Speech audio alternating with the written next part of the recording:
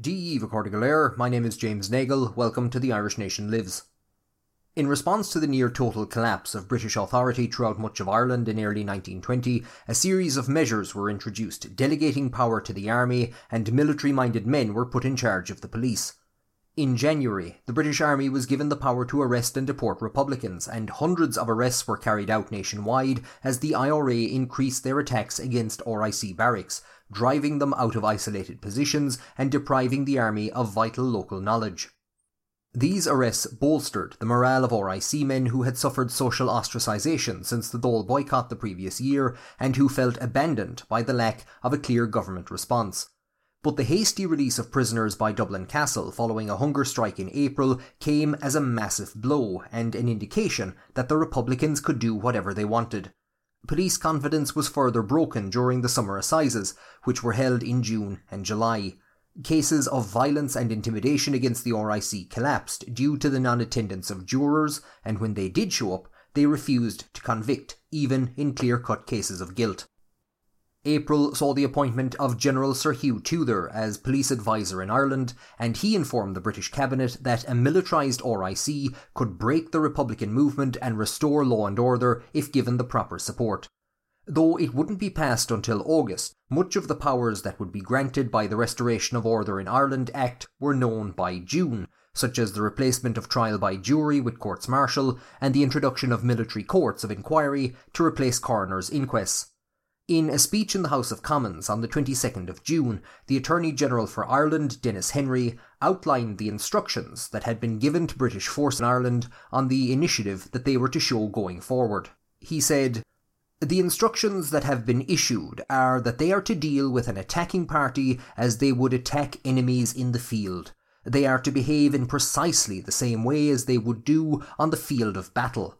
If they have reason to suspect that a person approaching them is in possession of deadly weapons, they are to call on him to put up his hands and, failing his doing so, they are to fire upon him." When Henry was asked if this meant that the government would support a member of the military who shot and killed anyone who approaches them in a threatening manner, he responded, "Certainly they will be supported, and it cannot be too widely known." The implications here are quite stark. British forces can now shoot to kill in cases where someone appears to be suspect or threatening. They should do so knowing that they will have the full support of the government, and if an investigation into the shooting is carried out, it will be done so by a military court of inquiry. It's in the middle of all this that a dispatch arrived at the RIC barracks in Listowel, County Kerry, on the 16th of June. The dispatch instructed that the barracks was to be handed over to the British Army the following morning, and the majority of the men stationed there were to be redeployed to other barracks around the county to act as scouts for the army. The men felt uneasy about the orders, as it would make them complicit in military action against the Irish people, and they held a meeting at which they appointed Constable Jeremiah Mee from Galway as their representative. He suggested that instead of accepting the transfer, the men should arm themselves and refuse to hand over the barracks. This was agreed, and the decision was communicated to the county inspector in Tralee. The next morning, shortly before the handover was to take place, the county inspector arrived to berate the men and suggested that anyone who wasn't willing to carry out the orders should resign. When all 14 men stepped forward and offered their resignations, he backtracked and said that if they wrote out their complaints, he would submit them to the proper quarter, following which he left. Late the following evening, on the 18th of June, they received a message to be ready for parade the next morning to meet Lieutenant Colonel Smith, the Divisional Commissioner for Munster, who had ordered the handover. Gerald Bryce Ferguson Smith had embarked for France with the expeditionary forces in August of 1914, and in October of that year he was struck by shrapnel while trying to rescue an NCO during heavy artillery fire, resulting in the amputation of his left arm below the elbow. He was given the Distinguished Service Order and could probably have seen out the rest of the war on a wounds pension, but instead begged to be readmitted for service. In April of 1915, he was appointed second-in-command of the 90th Field Company of the 9th Division, where he served under General Sir Hugh Tudor. When Tudor was appointed police advisor for Ireland in 1920, he suggested Smith for the position of Divisional Commissioner for Munster, a role which he took up on the 3rd of June.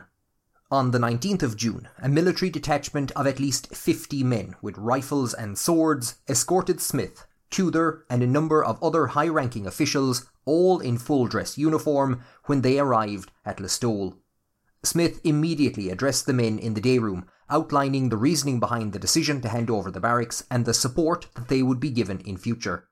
Afterwards, Mee wrote out the speech and sent it to Erskine Childers, who reproduced it in the Irish Bulletin, a fact sheet published by Dáil Éireann.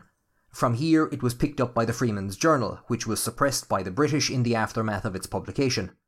Smith later denied that the speech printed was anything like what he delivered, but it contains many points which would be later backed up by the Attorney General's speech on the 22nd of June, the Restoration of Order in Ireland Act, and by the activities of the British forces going forward.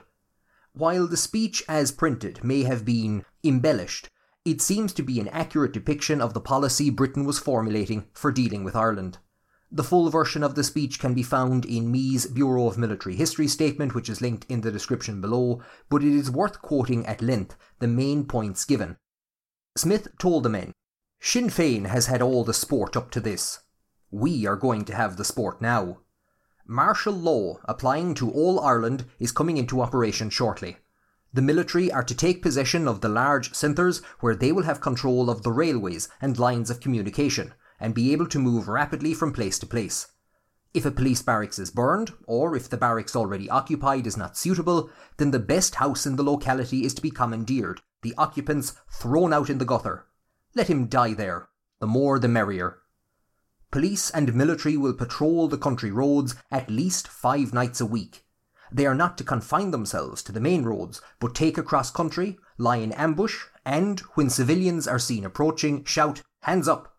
Should the order be not immediately obeyed, shoot, and shoot with effect. If the persons approaching carry their hands in their pockets or are in any way suspicious looking, shoot them down. You may make mistakes occasionally and innocent persons may be shot, but this cannot be helped, and you are bound to get the right persons sometimes. The more you shoot, the better I will like you, and I assure you that no policeman will get in trouble for shooting any man. In the past, policemen have gotten into trouble for giving evidence at coroner's inquests. As a matter of fact, inquests are to be made illegal so that in future no policeman will be asked to give evidence. Hunger strikers will be allowed to die in jail. The more the merrier. In his Bureau of Military History statement, Mee says that he called Smith a murderer after he outlined his policy, to which the Divisional Commissioner ordered that he be arrested. Mee was held briefly in the kitchen before his colleagues burst in and took him back to the day room. Smith and the others departed shortly afterwards, leaving the RIC men in place. Believing themselves to be targets, many of them would leave in the weeks ahead, but, intentionally or not, the Listowel Mutiny had achieved a massive propaganda victory for the Republican movement. Mee would later travel to Dublin to provide a sworn statement of the events to members of Dáil Éireann, and after absconding from the RIC, he was hired by Countess Markievicz to work in the Department of Labour, assisting men who had resigned from the police force. After Mee's statement was published in the Freeman's Journal, Smith was summoned to London, where he denied that he had said anything that was out of line with the statements made by the Attorney General. The public fury caused by the printed speech made him a marked man, and Sean O'Hegarty, Vice-Commandant of the Cork No. 1 Brigade, ordered that he be shot. Smith was known to frequent the County Club in Cork, and on the 17th of July 1920, up to 13 men entered the building and shot him dead. The killing of a distinguished war hero and high-ranking RIC officer deeply shocked the government and caused severe unrest in parts of Ulster. There was a delay in sending Smith's coffin by train to Banbridge, County Down, for burial, as railwaymen in Cork refused to handle it as part of the wider boycott against the British forces. This, and building tensions following weeks of sectarian violence, led to 3 days of rioting in Belfast, where thousands of Catholic workers were forced out of their jobs in Harland and Wolff and other major businesses. The election of the first ever nationalist mayor of Derry in January and increased IRA activity in the city stoked unionist fears. Violence would spread throughout the region, and the killing of RIC men connected to the province, such as Smith and Oswald Swansea in August, resulted in rioting and reprisals against the nationalist Catholic communities. At the same time as the incident in Kerry, but at the other end of the world, conditions in Ireland were sparking off another mutiny. On the 28th of June, members of the Connaught Rangers, based in northern India, grounded their arms and refused to carry out military duties in protest against the actions of the British Army in Ireland. The protest spread to other companies of the Connaught Rangers, who handed in their weapons and refused to soldier any longer. But on the 1st of July, around 30 Rangers, led by Private James Daly, attempted to retake their weapons and were fired upon, with 2 of the protesters being killed. What the British may have looked upon as an act of indiscipline was now viewed as a full-scale mutiny. Loyal regiments were dispatched to restore order, and many of the Rangers were arrested and court-martialled. 61 of them were convicted, with 14 sentenced to death. These were commuted to penal servitude in all but one case. On the 2nd of November, the day after Kevin Barry was hanged in Dublin, Private James Daly was executed by firing squad in India. He was 21 years of age and the last British soldier to be shot for mutiny. There were many reasons for the outbreak of the mutiny, and conditions in the barracks may have had as much to do with it as conditions in Ireland. Hindu nationalists viewed it as an act of anti-imperial solidarity, and some saw the peaceful protests, which were met by British force, as an adoption of Mahatma Gandhi's principles of civil disobedience. We often forget that Ireland was just one tiny part of a much larger struggle against colonial and imperial rule worldwide. Ho Chi Minh had attended rallies of the Irish Self-Determination League in London, and Hindu nationalists had taken part in the St. Patrick's Day parade held in New York, which was attended by Eamon de Valera, just a few months earlier. Those imprisoned for their role in the mutiny were transferred to England and were released in January of 1923 following the establishment of the Irish Free State. Some joined the National Army, or, radicalised by their period of imprisonment, the Irish Republican Army. Stripped of their service entitlements, it was 1936 before the Irish government awarded them a pension. On the 50th anniversary of the Connaught Rangers mutiny in 1970, James Daly's body was repatriated to Ireland and buried in Glasnevin. In July of 1920, Gerald Smith's funeral was described as the biggest that Banbridge had ever seen.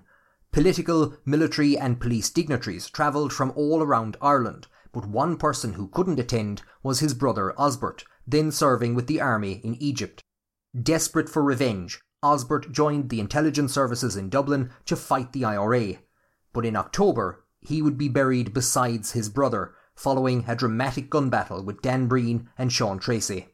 By then, backed by the Restoration of Order in Ireland Act, the Auxiliaries and the Black and Tans had begun a campaign of terror against the Irish population and had driven the IRA on the run, forcing them to form the famous Flying Columns. I'll be covering these events and others in future episodes. If you haven't done so already, please subscribe and check out the social media links in the description. Accorda, thank you for joining me on The Irish Nation Lives. Slán go fóill.